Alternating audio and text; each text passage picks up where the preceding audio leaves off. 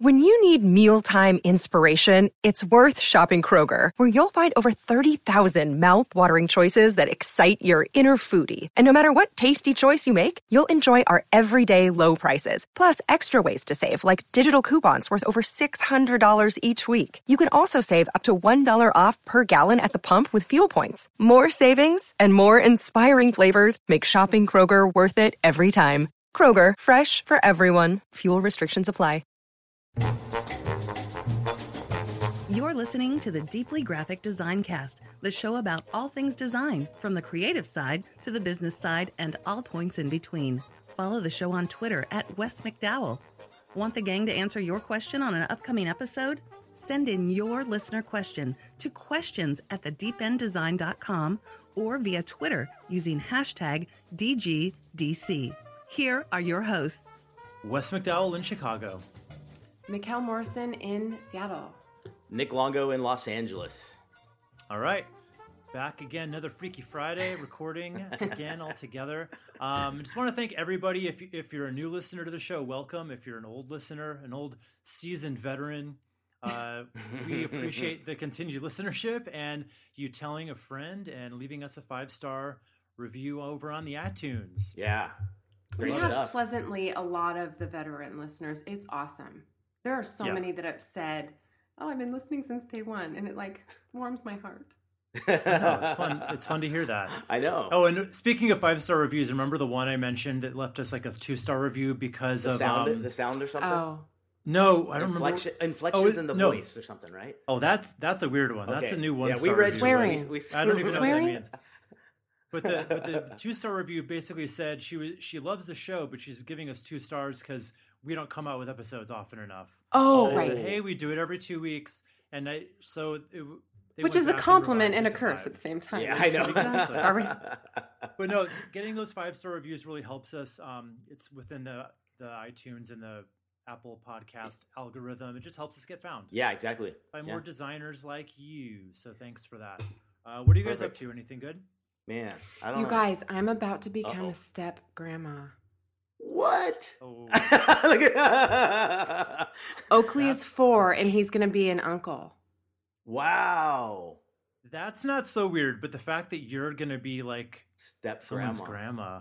Oh my God. You're younger I than mean, I I married into a bit of a baggaged mess. This is just the part of the game, right? Yeah. I mean, it's a whole... And this is other the Oprah going on progressive there, family situation now, right? So, Is this it? Will this be in Australia or will this be here? here? Well, Utah. Wow, damn. Look at that. Yeah, the Mormons, they're cranking the babies out early. I so don't that's think why. you're the youngest grandma in Utah. I gotta say, I think it's Very true. A time-honored tradition. Oh, for sure. For sure. Yes. That's great. Wow. That is kind of a It crazy is thing to laugh think worthy. about. It's a little bit of a joke. I mean, people give me shit about it. It's fine. It's weird. I think it's weird. And it's I will more continue weird that giving you Oakley's shit going to about be it an in every uncle. future episode. I think it's great. Go for it. Yeah, we'll start every show. How's it going, Grandma? No longer Michelle. Well, no, here's the good thing. Because we're competing with a lot of those quilting podcasts and design Oh my on God. iTunes. We can have crossover episodes You're now. Yeah, representing. because do I seem like that kind of gal that would do in her spare time?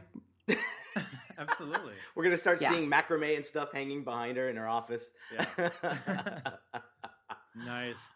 Good times. Well, we do have a guest coming, waiting in the wings. So before we get there, let's speed things up and get on to giving a little love to our friends at Skillshare.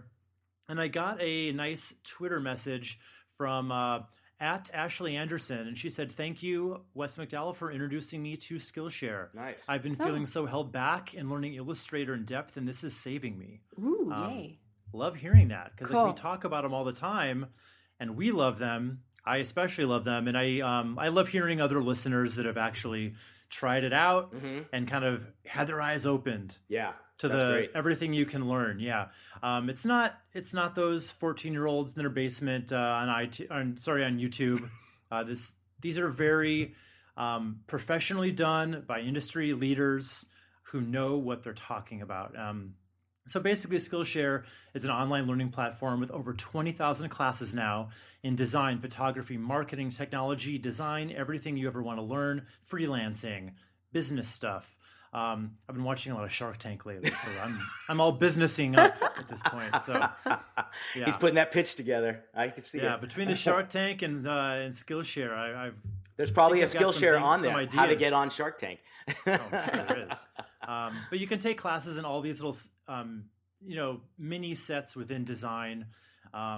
So, for instance, in honor of today's guest, I did a little research. So we've got basically a ton of hand lettering tutorials. So you can learn everything from just typography basics to design a unique decorative grid-based typeface. I mean, it gets granular, folks, so learn it all.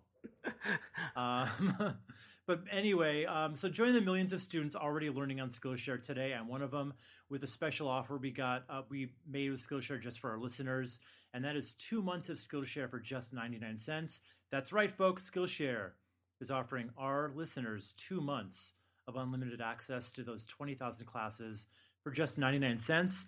To sign up for free, go to Skillshare.com/graphic. Again, go to Skillshare.com/graphic to start your 2 free months now. That's Skillshare.com/graphic. Damn, good job. Best education around. I feel like that Micro Machines guy. Kids listening will have no idea what I'm talking about. Micro Machines. Nice. Well, we're going to continue our little series here on specialty designers and people that have kind of picked something that they're really, really specific in. And today we're going to be talking about hand lettering with our friend Adam Vickerell. I got it right. Yeah. Welcome, Adam. Yeah, thank you guys for having me. Much appreciated. Yeah, this is fantastic. Love it. I think this is one area I think particularly I'm more interested in to learn about, and in talking to you a little bit about your background in it. It sounds really, really kind of interesting how you've gotten into this. And I do want to just thank our buddy Matt, who with Crop, I believe that's how we discovered you. By some of the stuff you were showing and stuff that throughout the Crop conference, correct? That's where you were at? Yeah. Yes. Huge shout out to Matt Dawson. He's a great guy. Man. How do you know him well? I'm recording. We've known each other since Adobe Max last year, and trying to all of us are going to definitely try to head out to the pop-up that he's doing in Portland in August. Oh, nice. Well. So that would be a blast as well. But yeah, I mean, it was so cool to see the work that was coming through, and it was great to kind of connect with you and get you in here and talk about this. So first, thanks for coming on board. Totally excited to have you here. Yeah, my pleasure. Cool. Yeah.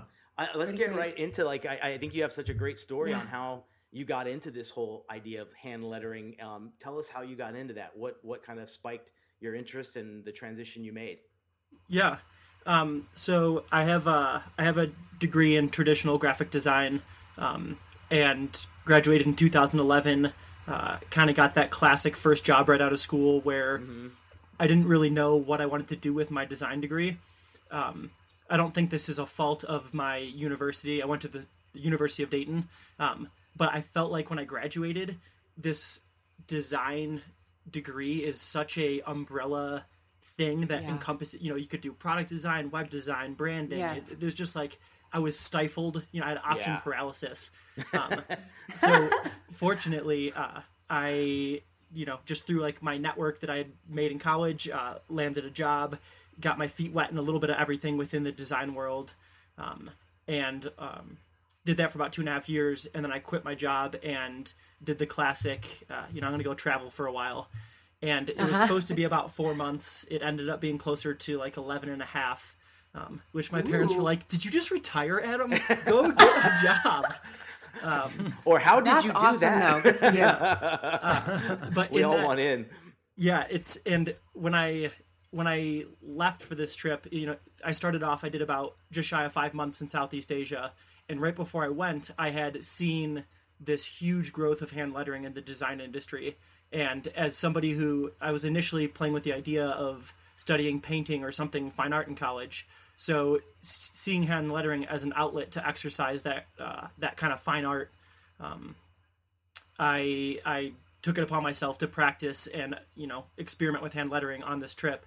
And while I was in Asia, I just was, if I was drinking coffee in the morning, I'd write the word coffee. Or if I was in, Luang Prabang, Laos, I would write out that city name.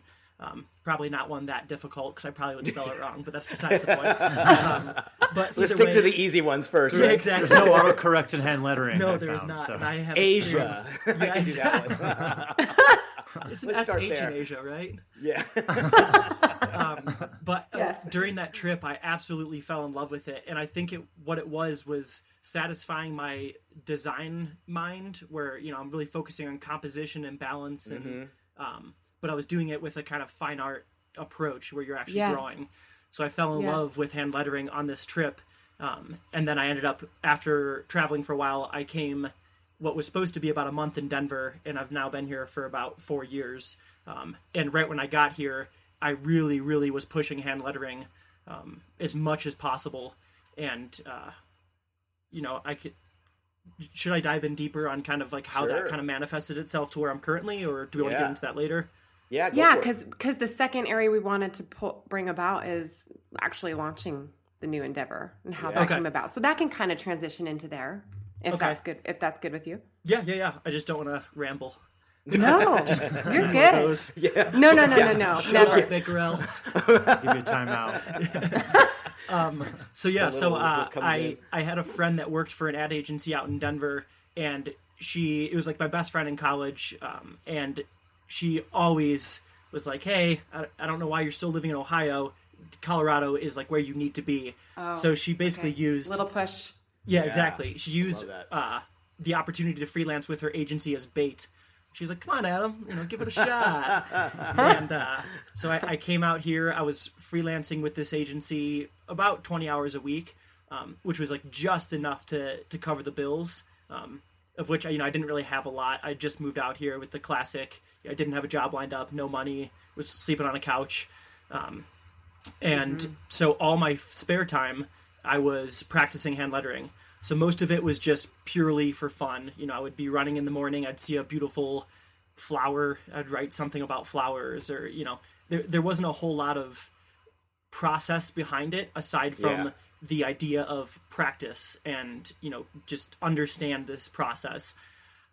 And after really, really pushing myself to hand letter as much as possible for about a year and a half and working part-time, I was really doing like 14, 16-hour days, maybe even longer sometimes, just like kind of wearing myself pretty thin. Ultimately, I burnt myself out and ended up taking about 5 months off, and I went back home for my brother's wedding.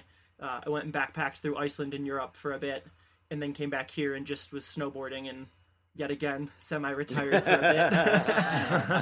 bit. My mom and dad, they must have like a heart and soul of gold, because I'm sure when I take these leaps out into the middle of nowhere, they're like, "What? We lost him. We lost him. Exactly. Yeah. Wild card." And it's already bad sounds enough like that we're they're art supportive majors, along right? the way, though, all the same, which is Yeah. really important. Yes, my parents have supported my like artistic endeavors my whole life, and I 100% owe them more gratitude than I could ever convey, because without their support and like pushing me, and they don't question me when I make these weird decisions, like they trust that I'm doing it with the right intent, and I have like really strong drive. Oh, to... it sounds like an award exception speech. I know. I know. You got to be at holding the podium. You gotta hold something in your hand right here. Yeah. Aw. Yeah, but it's my parents have definitely made my career possible just through their support. So That's really cool. So That's really cool. if they make it through this podcast, thanks, Mom and Dad. I thought what was cool when we talked earlier was you mentioned the idea of like being away from the computer on this trip is got you, and you were missing design. You had no other alternative but to open up a book and start drawing and sketching and doing the hand lettering. And that kind of was what a neat thing. I think we don't give ourselves that chance a lot of times to discover like what else we would want to do. You know, when we don't Right. have the technology and the computer. Stepping to go away, right? a reset button. Yes. Yes. Aerial view perspective. Yeah. And it's hard to find with such a digitally, everything is digital. Everybody's on a computer Yeah. all day for their jobs for the Yes. most part. And to step away from that and just do something with your hands where you're not roasting your retinas on a LCD screen, it's so nice. And the fact that you can draw anywhere is one of my favorite things. Granted, most of the work that I do is in my studio. However, if I feel inspired while I'm just like laying in bed or during a hike, if I want to go sit outside in a park and draw, it's the opportunity's there, and it's so nice. So what about this endeavor? How now that you made that decision, I think we all want to know, like, what did you do? Like, where do you quit your job? Was it a cold turkey maneuver? Did you just was it a gradual transition into it? So the transition into like being a lettering artist full time. Yeah. So it's fortunately because my initial intent when I quit my first job was to do this travel and then find a job with an agency. And I think I had it in my mind that I was going to pursue the path of, designer, senior designer, art director, potentially creative director. And not that my school instilled that in me. They definitely opened our mind to the possibility. But I just remember when they'd bring in, we had a senior seminar class where people would come in and talk about what they did in the design industry, kind of opening our minds as students as to what you can do with this degree. And the people that were freelancers or self-employed, I was like, what the hell is wrong with you? Like, why would you want to do it all by yourself, where you have to manage the projects, you have to deal with the accounting, you have to do the work itself. Yeah. Right. And so after my trip in Asia, it's the last month when I was in Asia, I was volunteering in the Philippines, and I had this profound, maybe cliche moment, but cliche because it's so damn true, was I was helping rebuild homes that had been destroyed by a typhoon in 2014, and these families that I was working with were so incredibly impoverished. They had literally nothing. 8 people living in, I don't even know how many square feet, but like smaller than my kitchen, dirt floors, garbage for walls, and they were so happy. And every day they looked and like seemed fulfilled. And I attributed that to being around people they loved and doing what they love to do on a day-to-day basis. Whereas in the States, when I was comparing and contrasting, people are all stressed and angry and sad and depressed, and like all this shit is happening. And it's like it's all self-imposed. We're to a degree, we're doing it to ourselves. True. Isn't it embarrassing? It's ridiculous. It's so strange. And, I get caught up in it all the time. I mean, literally just the other day, I called pills my mom. left and right. Oh God. It's And it's just like we put this pressure on ourselves to do all these things. And, in the end of the day, it's like I'm literally drawing a fancy letter B. It's not that big a deal. But it's like to have that perspective when you're in the moment is tough sometimes. And I just I had this takeaway when I came back to the States was I don't want to be living on a day-to-day basis at a job that I'm indifferent to, staying there because I have to work an 8-hour day. Granted, I work about 12 hours for the most part day to day. Anyway. But I love what I'm doing. And if I decide I'd rather go hike today, or I want to go snowboard today, or I want to go eat grass. You have that privilege. I don't do that, but that is an option because I'm self-employed. Yes. If I want to. Yes, it's there. Yeah. So options. So you mentioned that promo piece that was really a groundbreaking thing for you. Like, and our listeners ask this all the time. Like, trying to get new business. I'm trying to put the word out. What did you do specifically that got you some gigs there with this promo piece? Yeah, so it was that promo piece. I created it. So it was basically a little newspaper that I sent out that basically just introduced myself.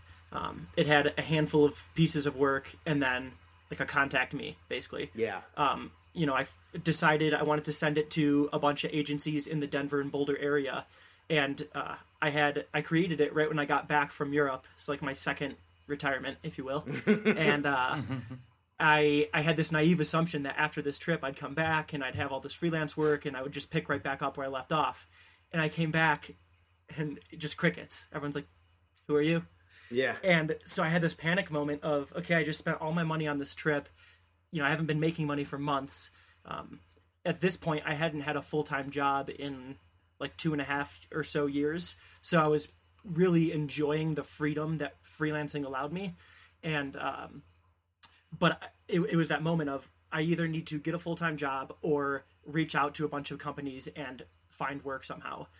So, this second retirement in Europe, I pushed more hand lettering. I really, really at that time, fell in love with it. Cause again, I kind of burnt myself out before that.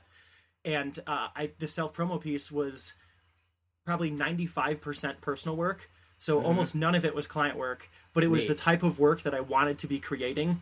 So, that was work that was very illustrative or hand-drawn typography, and showing it how it could look or how it could be used for branding or potentially apparel design. Applied to other realistic projects. That's Yes, a exactly. very smart idea. I'm so glad that a part of the story that you're contributing here is that as a result to the Crickets, you didn't think, oh, I have to shift gears completely. Yeah. You stuck with it. It was not easy to do. It was very scary. It was very scary because it truly was like, okay, I have basically enough money to fund existence for 2 months and create this promo piece. So, it took about a month from researching what agencies to send it to, figuring out what I wanted to send it, or what it was that I wanted to send to them, and then designing it, then getting all those addresses and sending it all out. So it was basically, at the end of that, I was like, okay, I have 1 month to hopefully get some responses and work. Otherwise, I am going to have to take out a small loan or find a full-time job within a week. Yeah. So almost the last option is the full-time gig. And that that's the important part, you know, because I think it's one of those things. It's like, if you're born for this in a way to do it, to run your own shop. And I totally agree with you. When you looked at those people when you were younger and they're like, what, don't you want to all the comforts and convenience of someone else's job? And, and it's true. It's like, there's a reason we're doing this independently, Yeah. And it's anything you need to do to get there. Yeah. And at this point, it feels like it's in my blood. Yeah. Yeah. But fortunately the promo piece, I assessed 50 agencies I wanted to send to. I only did an initial send out of 30. And I ended up working with, I think, 5 or 6 of them. So in terms of a direct mailer, that percentage response is pretty good. And what was the promo piece? So it was a newspaper. I could show you guys, of course. That wouldn't do anybody any justice for this podcast. But it literally just, you open it up. It basically said, I'm Adam Vickrell, and I really conveyed my personality in it. So I think I swore in it, but it was more not like, hey, I'm cool. I say swear words. But it was more so authentic. I wanted say again, authentic, right? I wanted people to know who I was through reading this copy. So I actually spent a lot of time writing what I wrote. And then it was just 2 spreads of little nuggets of work. And that's it. It didn't necessarily show them in context, but what the agencies I worked with, the creative directors, they basically said, we brought you on, or we hired you for this project because of how creative your approach to approaching work was. Neat. So, there you go. So it was reassuring to hear. It's like, just be creative about how you reach out, and that will resonate with these people, as opposed to just, so many people just try to send an email saying, hey, hire me. It's like, oh yeah. It's like, aren't you a creative person? I get those. Well, and I got, and I don't want to bring this on me, but it's a teachable moment. I got a promo piece recently from a company, a kind of a software service company, looking to work with design agencies. And they spent, I think, a lot of money on this thing. It was a big hang-up glass maze with a marker, you fill the maze in, but they had printed out my logo and put it in it. But they sent it to the name. No one works here by that name. What are you guys doing? It's not hard to go to my website and see me all over it. If you're going to put all the other work in. Name. Yeah. That's what I just said. Wow, you went to a lot of work and expense, and then you didn't even get the name one right. thing wrong. Who to send it to? What did they put as the name? I think someone who may have written a blog post, a guest blog post. How bizarre is that? That is very crazy. Bizarre. That is unfortunate for them. Yeah, it is, and I'm not. It doesn't offend me, but it's just wow, you guys probably should put some more time and effort into that part of it. Do your homework. Exactly. If you're going to spend money. Exactly. I think it's neat that you got response back that told you why it worked. And it's funny that, and affirming altogether. And we've been talking a lot about the content on your websites to a lot of our listeners over the last few episodes. And one of the key things we always say is the whole idea of your copy and what you are saying might be the thing that's remembered more than sometimes your work. Like you were saying, right? They were saying, we loved how you approaching getting a job. That was Yeah. That's killer. That's killer. What I actually, in a similar vein as what, like, the way you're talking about stuff, or, what you write. At the end of last year, I did some work with Lennox. They're an HVAC company. And I basically did a handful of hand lettering pieces for them.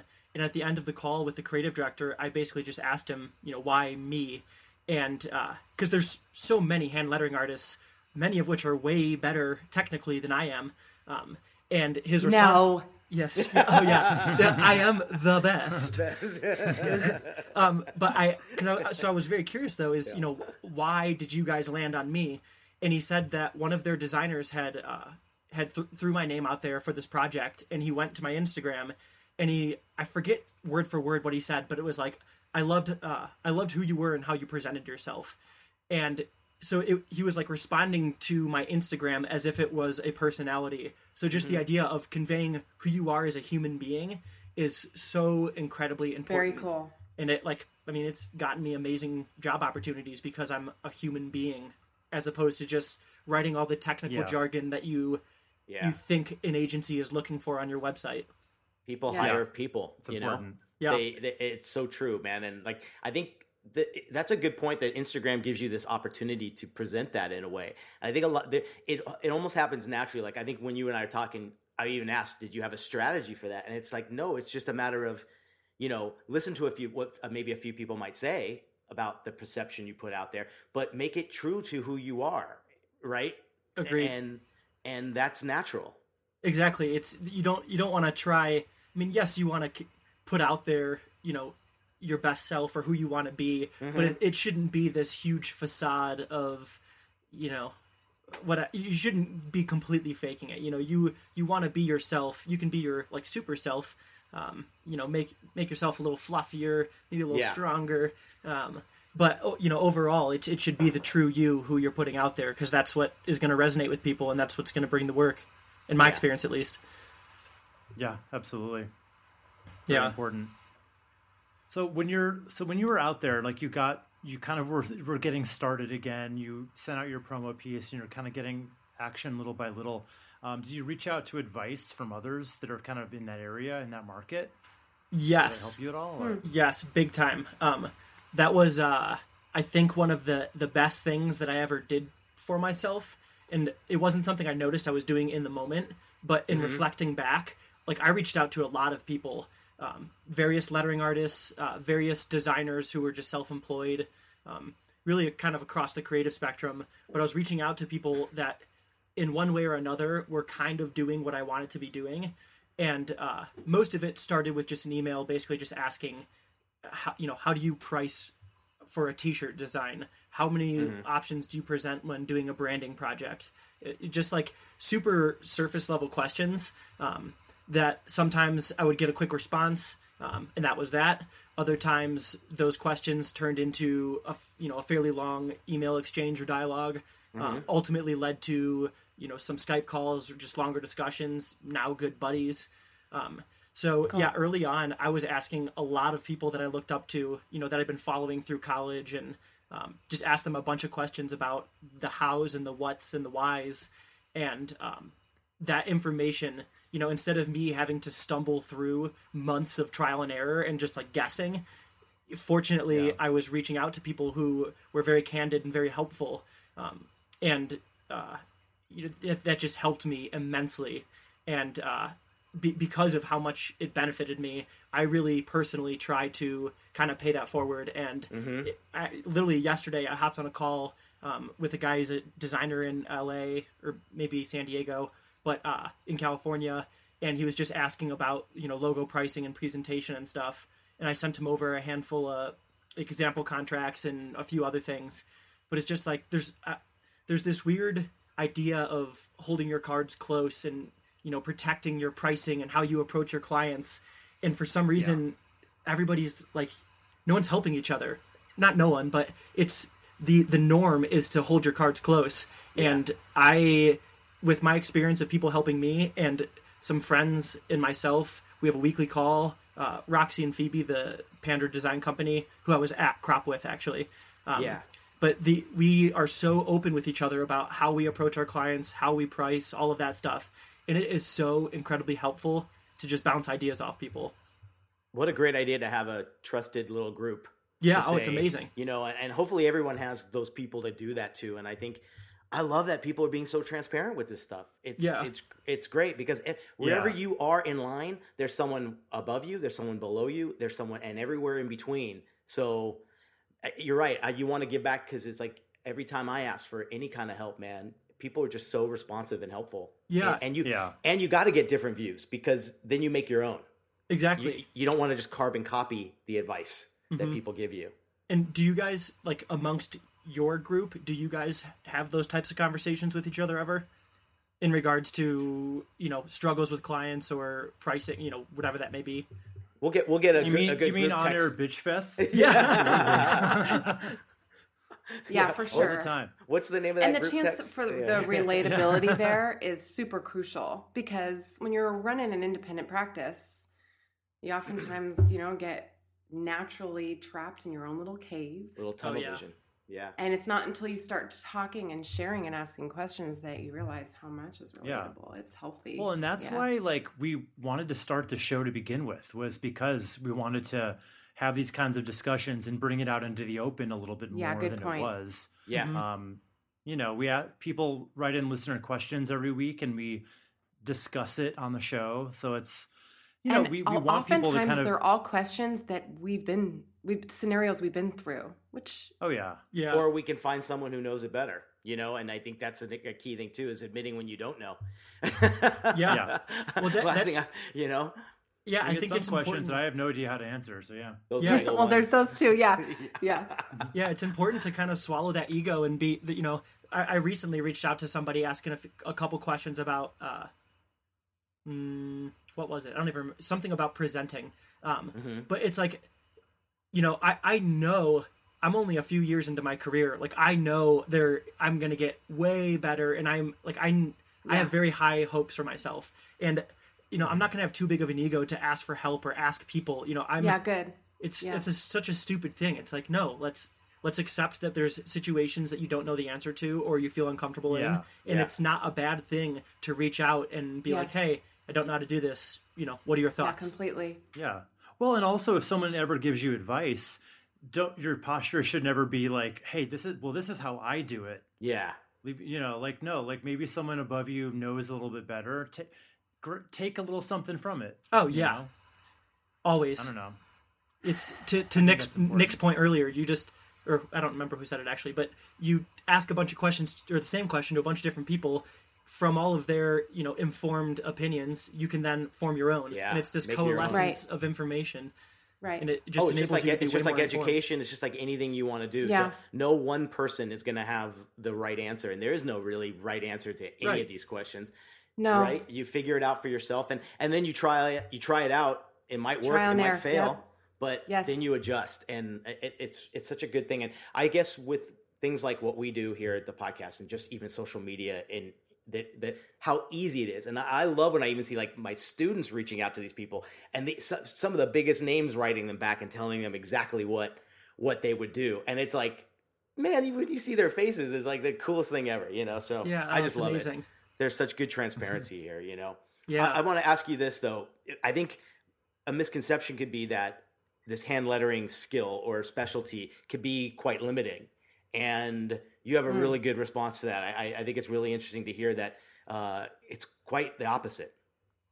Yeah. Is it? Yeah. Because we talk about this a lot. Is niching too much too risky? Mm-hmm. Yeah. And it's something I think there's always that conversation of, you know, jack of all trades or the, you know, being a super specialist in one thing. Mm-hmm.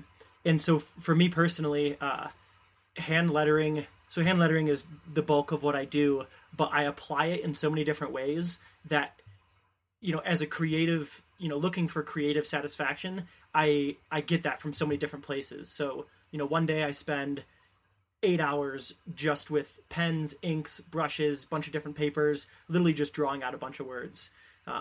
And that, let's say I'm drawing that for packaging or for some apparel project where I'll ultimately scan it in, you know, tweak it in Photoshop and or Illustrator, and you know, create a product from that. Another day I'll be focusing mainly digital creating something in Illustrator that ultimately is intended to be a mural. So then I'll spend, a week, whether it's on site, inside an agency or on one of their exterior walls, just like outside painting. So it's in terms of like hand lettering, yes, is my niche, but I do commission fine art pieces. I do product and apparel design, social media, ad and marketing campaigns, logo design, murals, stop motion videos. So Looks it like has packaging too. Yeah. packaging. Yeah. I mean, it just has endless applications. If you go into Target, the signage, the packaging, the apparel, literally everything there's hand lettering on it. So yes, in a sense, it's kind of niche. However, if you can, The application is not. yes, exactly. And the style and the stylistic vibe of it, right? Like, I Yes, mean, exactly. because I think, you can look at certain hand letterers and see a style that is theirs consistently. And I always wonder too, like, it's like, wow, are the brands adapting to this one artist's look because of that's one spectrum? But it's neat that one of the things I admired when I was seeing some of your work was the fact that you can go from something very grand and Victorian and very fancy to something very modern and very colorful and blocky with not a lot of detail. Uh-huh. So there's degree of Yes. of dynamic variety there, which I think all of a sudden makes this like, then it's almost like saying hand lettering is just as limited as graphic design is. Yes. Yeah. Yeah. We don't just do one design. And I think lettering is kind of, in a lot of ways, lettering is you're illustrating letter forms. So the way it's licensed and the way it's treated a lot of times is just as you would a illustrator. So to your point, Nick, a lot of illustrators have just one set style and they just put that out there and hope that companies see that. And whether it's in line with their brand or in line with a particular campaign they're doing, they're like, okay, Nick Slater or whatever illustrator, like they're perfect for this. Whereas I personally, at least when I was getting started, I definitely did not have a style. I don't really know what my style would be. I'm sure I have something that people can look at my work and say that is Adam. But I approach my work with the mind of a designer. Form follows function. So I like to get a design brief and really look into the what's and the whys and really do some research and choose the type styles that I'll be creating based off of all of that, as opposed to just I only do modern and geometric style lettering. Yeah. Okay. Hopefully companies find me for that. Yeah. Yeah, that's Sure. interesting. Interesting that some people approach it different ways. Yeah. Oh, Like, totally. Some people are just like, this is my style, take it or leave it, or the other way. And God bless them if they smarter. can do that, because I think There's that's some that have yeah. like that kind of That cachet accommodate the to do that. request ongoing. Yeah. Yeah. I wish I could just put one style out there because then the process is the same. It's easy. It's quick. Yeah. But Well, hey, you said it yourself. You're only a few years in, so maybe Exactly. Sure. You got a while to go. Yeah. yes. It'll To be an take Adam advantage of original that. in a couple of years. Yes, Yes. hopefully. Wait, this is Yeah. completely parenthetical. Wes, I'm just realizing that you look so much like my brother. It's really weirding me out right now.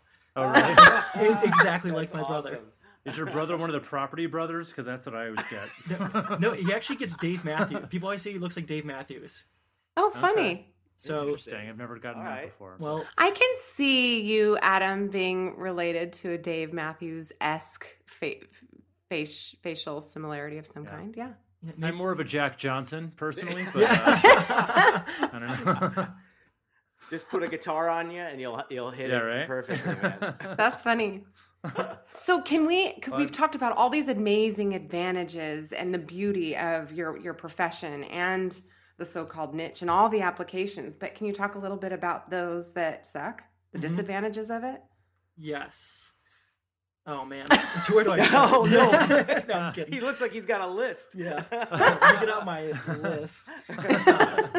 It's so I think This was going so well. Yeah. and then I had to bring it and down. then we hit a wall. Mom and Dad, turn off right Yeah, now. we said, yeah, Mom and Dad, if you guys can cut out, yeah, appreciate it. This is the end of our podcast.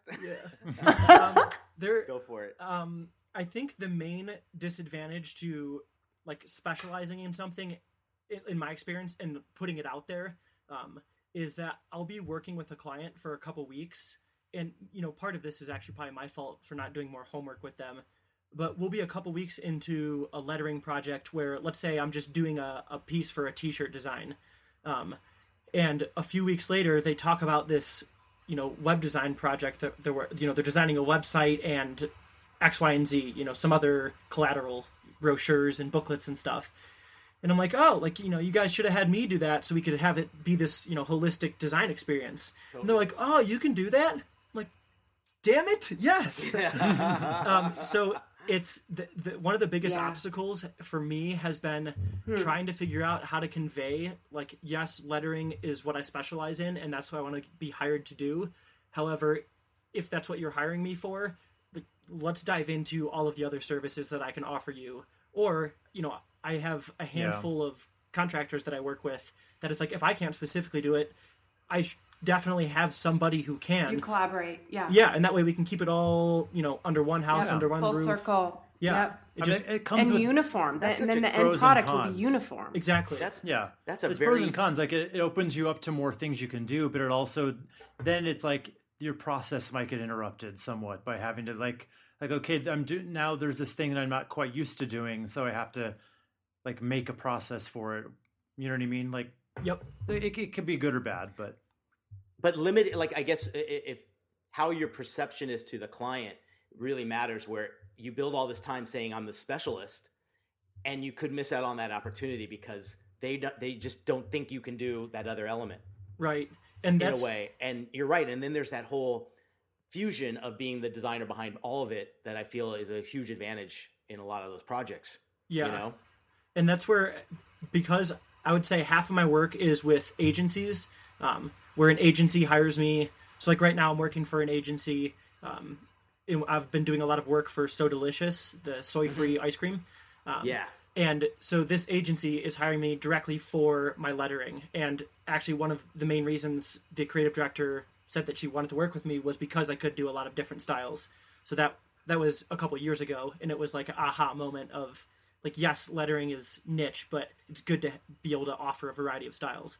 But so some agencies come directly for the lettering, but the other side of my clients are small businesses that it's those are the clients that we get into the project, and all of a sudden they're like, oh yeah, we're working with other designers on this. I'm like, please, you should have asked me. So it's trying to figure out how to present myself to agencies and how to present myself to small businesses in a way that feels cohesive, but everybody can kind of understand what I can offer. Yeah, and you don't want to present yourself as the complete opposite now and be I'm a jack of all trades, but how do you, maybe that's a good topic, is how do you expand on your specialty to make sure they understand you do more stuff, but you're still in that zone, and it's true.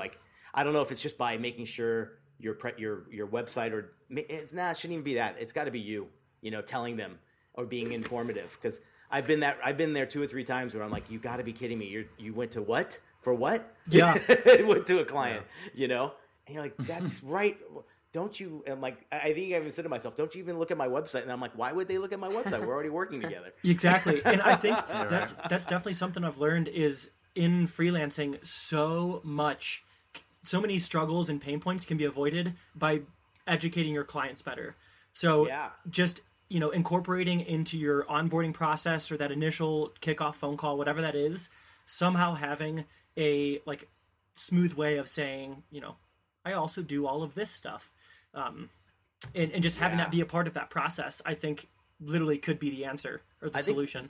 Wes, you mentioned a long time ago when you were finishing up a project, you made a note to almost make sure they know that there's more ongoing stuff that you could do, before you finalize something or something, particularly in the web zone, to kind of let them know of other stuff. And maybe that's just upon us to kind of start thinking that way, Yes. Yeah. So the way that would be wrapping up a web project, and I'd say, okay, so we're finished with the website itself.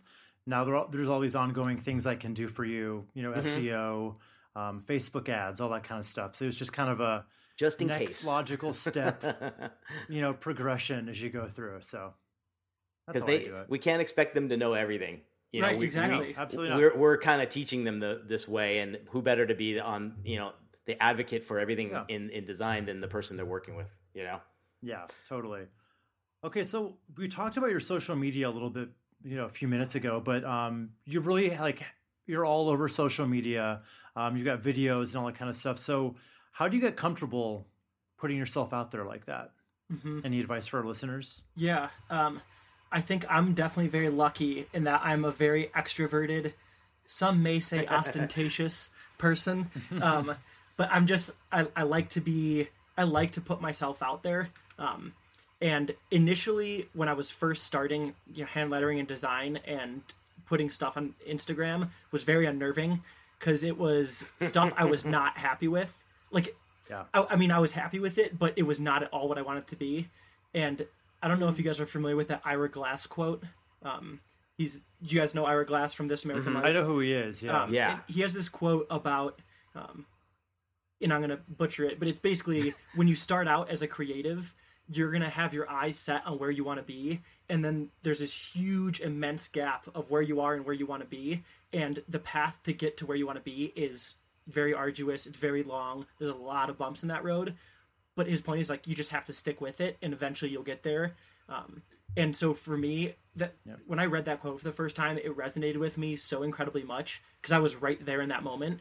Yeah. And so I just looked at it as like, I'm going to play the long game. I'm going to post my work on Instagram. This will show my process and document my growth as a artist, designer, whatever. Perfect. And, the feedback that you get is very, oftentimes very supportive and encouraging. So when you're down on your own work, more often than not, you're getting, people aren't like, ooh, that looks like shit. And, Yeah. For me, I just experienced a lot of benefits with putting my work out there. And fortunately, it has opened so many doors through the ability to network with other creatives, asking them questions about process, pricing, whatever that may be. It's gotten my work in front of a lot of clients that I never would have been in front of. It's free marketing and advertising. If you're not putting your work out on social media, you're doing yourself a huge disservice, in my opinion. Mm-hmm. Yeah. But I think a lot of it is just kind of getting over that. Like, you have to be able to separate yourself from your work, whether it's amazing or terrible. Like, just put it out there, and don't let it go to your head if it's amazing and you're getting a lot of good feedback. But don't let it bring you down if you only get 10 likes. Yeah. Because everyone started somewhere. Yeah, one exactly. quote I heard a long time ago that it always stuck with me was never look at your own work to admire it. Always look at it to think what you could have done better. Yeah, that's great. It's kind of a trap otherwise. Yeah, that's true. Yeah. Yeah. I was talking with someone just the other day, and they were so scared to put their first video thing of anything they were doing on their website or on Instagram, whatever. And I remember telling him, just going, look, everyone has started somewhere with this whole idea, and making that bridge from getting on there, then doing the first photography of something, maybe the first video of something, maybe the first Q&A or whatever it is. And it's so true. Like with anything else we've done, you get over that hurdle and now you're comfortable with it. And then you get to the next thing and it's worth trying something. And I mean, everyone who's successful and those people that we are looking at all did it somewhere. You can scroll down. I like the people that keep that stuff at the bottom of their Instagram. Everyone was scroll the back of mine. It's garbage. Everyone was using what was that, Hipstamatic? Remember that? It was like the first photo app that everyone was using, and it rounded the corners and it made everything look like a Polaroid. Yeah. Scroll down to anybody's Instagram, and the bottom is a bunch of that stuff. Yeah. And that's where everyone started, and we got comfortable with it. Right. And I think it's so important to filtering the shit out of captures. Just layers oversaturated. Oh my God. It was so gross. I love it. Yeah. I still use Hipstamatic. I don't know what you're talking about. You like the whole vintage. This is awkward. It didn't have the coolest vintage user experience. It felt like an old camera. I love that thing. No, Nick, we know you hate it. Don't backpedal now. Yeah, exactly. I'm gonna see if we it's heard how still you on really there. feel. Hipstamatic is garbage. Yeah. No, I think the idea, or whatever that saying is, ready, fire, aim. Don't be too, especially with Instagram. I like to treat it as like a place to test and feel things out. Like your website, that should be pretty concrete. Instagram, there you go. You can have more flexibility and more play and wiggle room. The only way you're gonna be able to grow is you put something out there, you see how people receive it, and then you react to that. And I think it's really important to just get stuff out there to then work off of and adjust from there. And even stories is even easier. It's like the little baby step. So I Yeah. know people are more comfortable with that because of just the disappearing. And I find I have a lot more fun there, and I post less as a post really Exactly. on Instagram. Like it kind of seems like a baby step in some ways, getting you a little more comfortable. Yep. You know?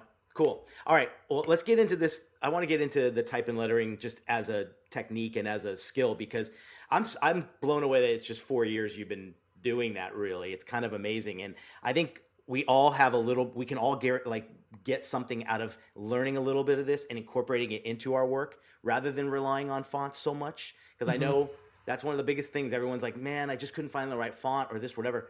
How can our listeners or anyone out there kind of get started in this? What do you feel is a good way to kind of get your feet wet in this? Yeah. I think as a designer, it's an amazing skill set or tool to be able to offer to your clients for the exact reason that you brought up, Nick, is if there's you have this idea, but you can't find just the right typeface to completely take that out of the equation and be able to start creating it right off the bat is, an amazing thing to be able to do. It can save a lot of time, and it enables you to get exactly what you want, as opposed to that, this works better than anything else I've found, but it still isn't quite hitting it home.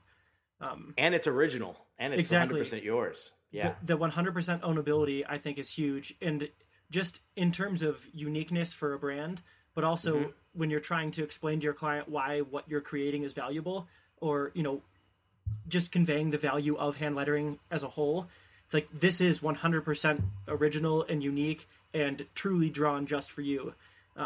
And, even just saying it like that, they're like, ooh, thank you. Yeah. That's why it's so much more expensive. Yeah, exactly. But yeah, I think it's a great thing for any designers to practice and try, for the reason of if you treat it like a design practice where you're, understanding what the client's problems or needs are, and then exploring different type styles and creating something based on that. It really enables you to hone in on something that works extremely well for that one case scenario. It definitely is something that takes a lot of practice. I teach hand lettering workshops quite frequently, and one of the first things I always say is that you guys, if you're not good at hand lettering right now before we've started, you're not going to leave good at hand lettering. I mean, it's like any art form or really anything in life. You can't just dive right in and be awesome at it. So I think anybody who's interested in trying it, you have to acknowledge that you're playing the long game, and just practicing a little bit every day goes a very long way. But your expectations should be pretty low at first, because God forbid anybody ever looks at what I first started out drawing. It looks like a child drew with the wrong hand just while palming a crayon. I mean, I can't even read my own handwriting. I don't imagine ever being a good hand letterer. My handwriting is trash. It is absolute Is garbage. it? Yeah. I was wondering if it translates into Yeah, you would think better you'd have the handwriting best or not. signature and writing in the world too. No, chicken yeah. scratch. But how important it is to say that you're right. We expect to learn things overnight nowadays. Yes. And that's maybe that's one of the reasons I'm just never stuck with it, because I'll try it and I even got the iPad with the pencil, and I'm like, I'm going to nail this. Whatever. Ooh, yeah. No, man. It takes a long time, man. Yeah. It really does. And I do think it's important to practice by looking at something that is inspiring or work that you like, and just emulating styles or techniques. Very huge difference between emulating and ripping off of somebody.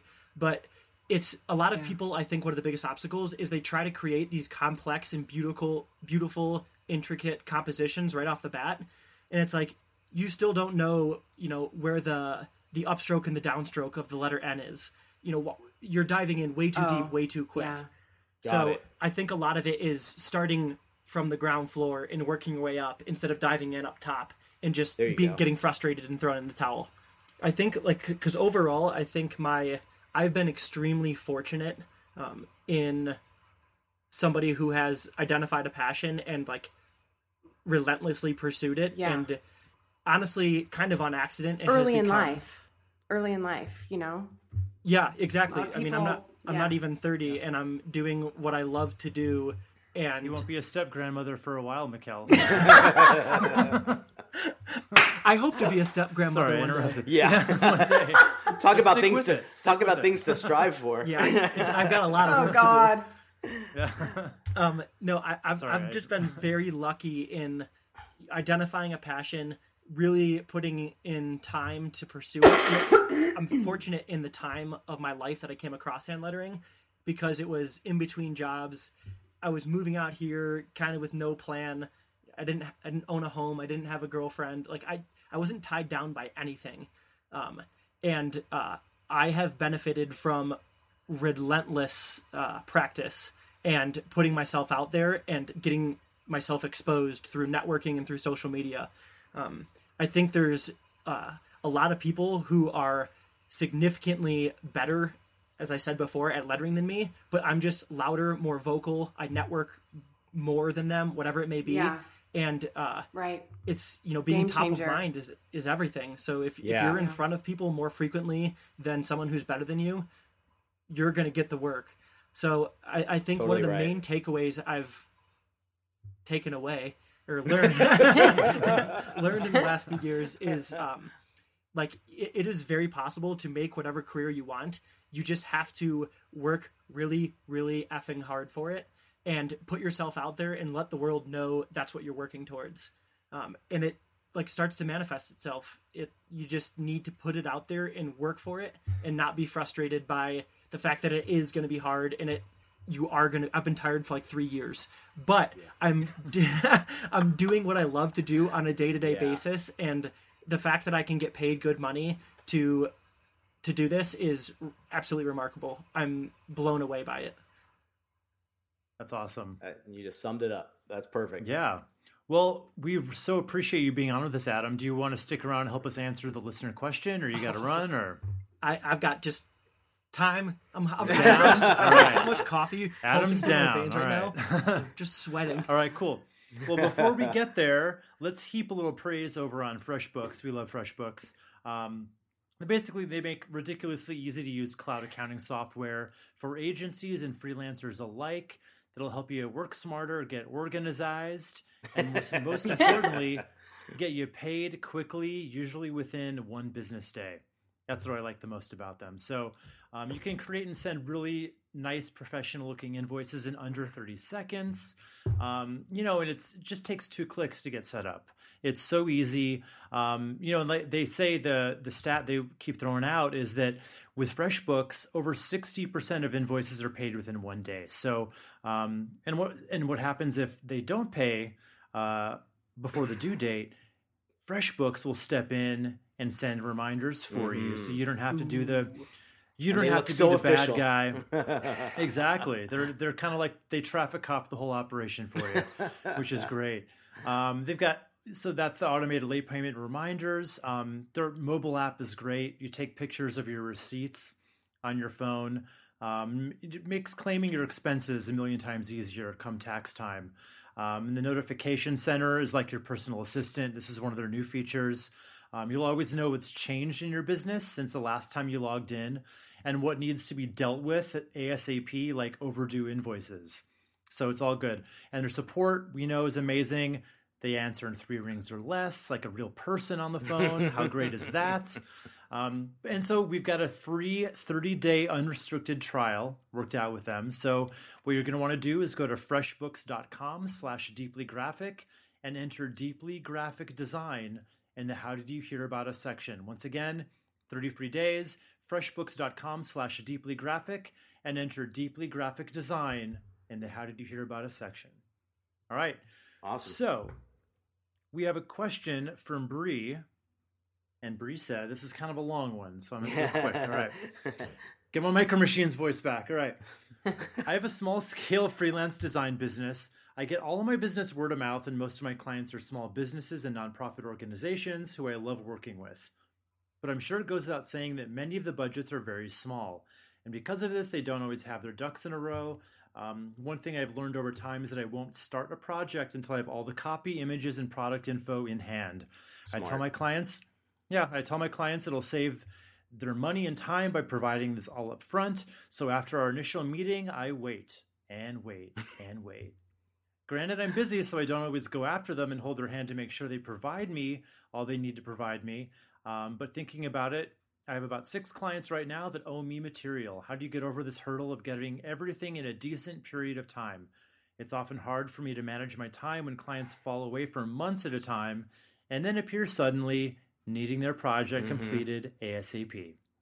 Classic. Ain't it the truth? I know. Classic design Isn't it, dilemma. though? I think she's just got to decide if this is the kind of business she still wants to work with. Because I don't think that's going to change. That's the way a lot of these smaller companies run. And they're probably doing their best to do that. But with smaller budgets means those long breaks of waiting and waiting and waiting because they're like waiting for funding or they're waiting for something. And I think you just got to ask yourself, is this the kind of clientele you want? Because I don't know how would you improve on that? Well, You know what I even mean? bigger clients can drag their feet too. Sure. Sure. I have 2 pieces of advice for Bree. The first one being either don't, like, this is what I've started doing. I don't even give them an option saying, so do you want to provide me the content or am I going to? No, I have a copywriter I work with. You are at least we're going to identify the important pages and he is going to make the content because I don't trust you to do it yourself. You never will. So, and the quote unimportant pages, I don't care. I'll put Lorem Ipsum in there and then we can just, I'll Cut just and tell them copy. up front. Yeah. Like we'll, when we're done, I just make sure to tell them, this is the other piece of advice. Let your clients know when we are done, when we're ready to launch, that is when the final payment becomes due. If you don't have everything together, I mean, say it in a nice way, but if you don't have everything together by then, that's a you problem. We still need to be paid. And then you can launch we'll tell you how to put your own content on. And then you can do that whenever you have time. Just make sure that's kind of in the, in the language in the contract up front. I don't know how that would work for packaging or something like that. That stops it in its tracks all the time. It's like ingredient changes or this, and I have those clients that are literally you're doing everything to get something done. It's due tomorrow, and then all of a sudden it goes on this like break for 2 months because the ingredients are changing. Yeah. So I don't know how. I just feel like the nature of who she's working for might not be able to afford, let's say, the extra value of bringing on the copywriters or other stuff like that. They might be too small. So I just don't know, like, unless you really kind of hold them to the fire and make better timelines. Now she's doing a lot more work, and it doesn't sound like her budget's applying for that either. So I just don't know. I mean, what do you guys think? Mikkel? Well, part of what comes with these types of scenarios is that there's a tendency, without even recognizing it, that you go beyond the scope that you signed up for. Yeah, she's probably doing that. You become the creative director, kind of.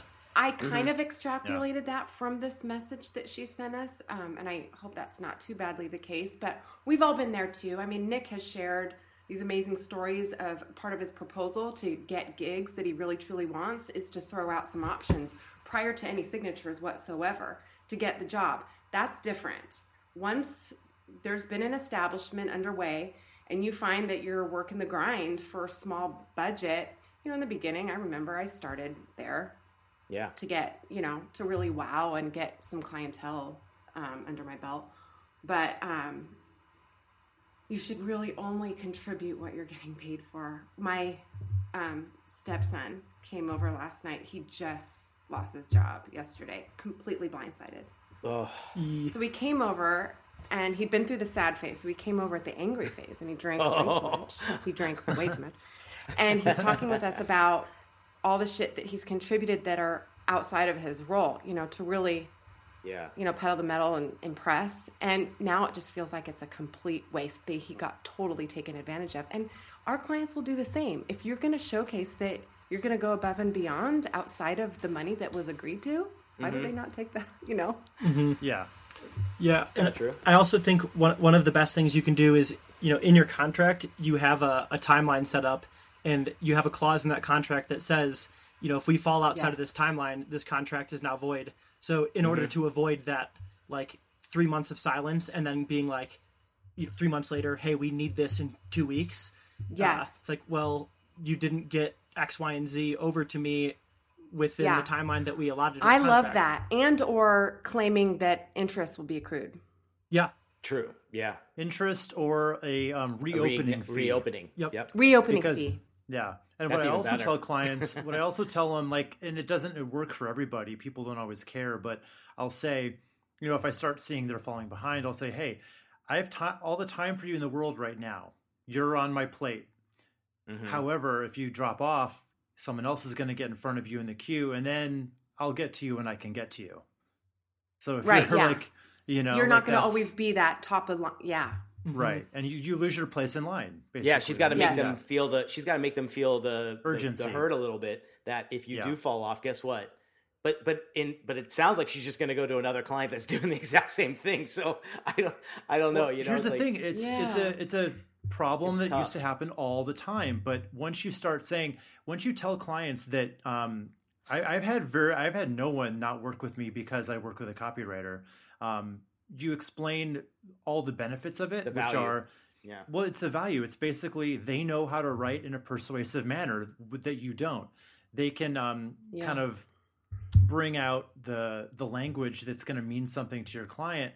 Whereas if you write it yourself, it's going to be very jargon heavy and no one's going to understand what it is. Mm-hmm. And guess what? Added bonus, it gets taken right off of your shoulders and onto ours.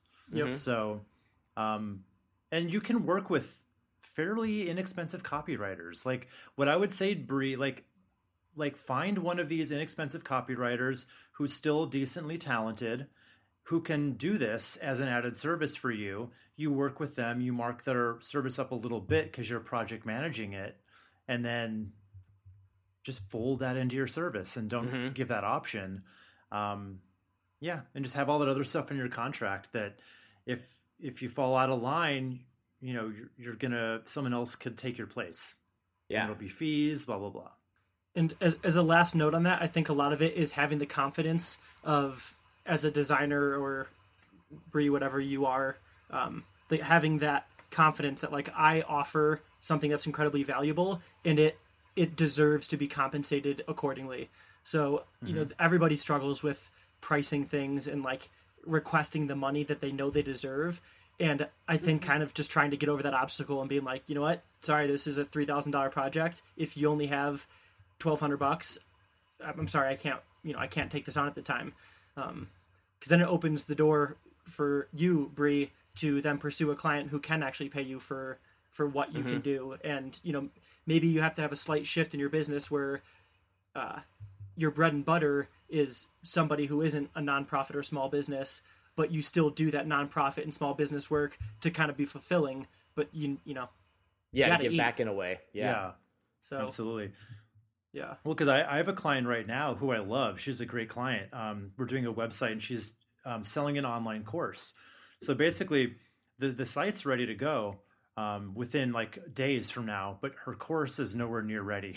So what I told her, it's basically, I said to her, okay, so we're done in a few short days, at which point we're going to send you the final invoice. Then when you're ready, you have the content, we'll go ahead and we'll load that in for you. But we're not going to not get paid waiting for just because you're waiting on your to finish your thing, because that's not fair to me. That's not fair. And I have to pay my developer, you know, so it's not fair to him either. So just take a hard stance and just, as long as you get paid on time, they can add their own content in later. That's what I say. There you go. But anyway, thanks for sending in that question, Bree. I know it's so tough gig. Frustrating when that's it happens, hard. but yeah. And keep sending in those listener questions to questions@thedeependdesign.com. And we haven't gotten any audio questions in a while, guys. Sexy accents, move to the front of the line. Please. Yeah, always. Yeah. I'm gonna start sending in audio questions. Yeah, go for it. Now that I have this just a different accent every week. Yeah, exactly. We'll definitely get to it. All right, cool. So thanks again, Adam, for coming on. This has been great. Yeah. Thank you, guys. Where can people find you online? AdamVickrell.com is my website. Adam Vickrell on Instagram. I don't really use Twitter. I should be on Dribble and Behance a little bit more than I am, but I'm the only Adam Vickrell out there, so even if you butcher my spelling, the spelling of my name, I'll pop up somehow. find it. I think All right, also cool. too, will you be appearing on a show in the recent future? I'm happy you brought that you're up. gonna dig this. Yeah. So I'm not allowed to disclose all of the information, but I recently did some work with the Real Housewives franchise, and Yeah, you did. I will I will be on an episode that is going to be airing in the fall. No set Teaching. date yet. Yeah, I'm Which hand franchise? lettering, Can you, right? which city can you say? I can't really get in any further than that, can't honestly. Okay. But it's just a very weird thing. Yeah. I mean, not weird, but just what a strange But opportunity. it goes back to what you said about being front of mind with people, how you get these things, and you were. And that's the only killer. reason I had the opportunity. So Love it. So Awesome. yeah, and actually, and if I'm allowed to, I also have an online course on Craftsy. Oh yeah. So cool. If you just on my website, there's like a workshop tab, and there's a link right to the class there. So it's a digital course that anybody can take from anywhere, and you can learn hand lettering from me. Nice. Perfect. Sounds great. Well, again, it's been a pleasure, Adam. Thank you guys for coming on with us. Yeah, thank you so much so for having much. me. It's truly an honor. Our pleasure, man. Pleasure's all ours. All right. Really and with great that to in have you. mind, keep designing. Catch us next time on the Deeply Graphic Design Cast.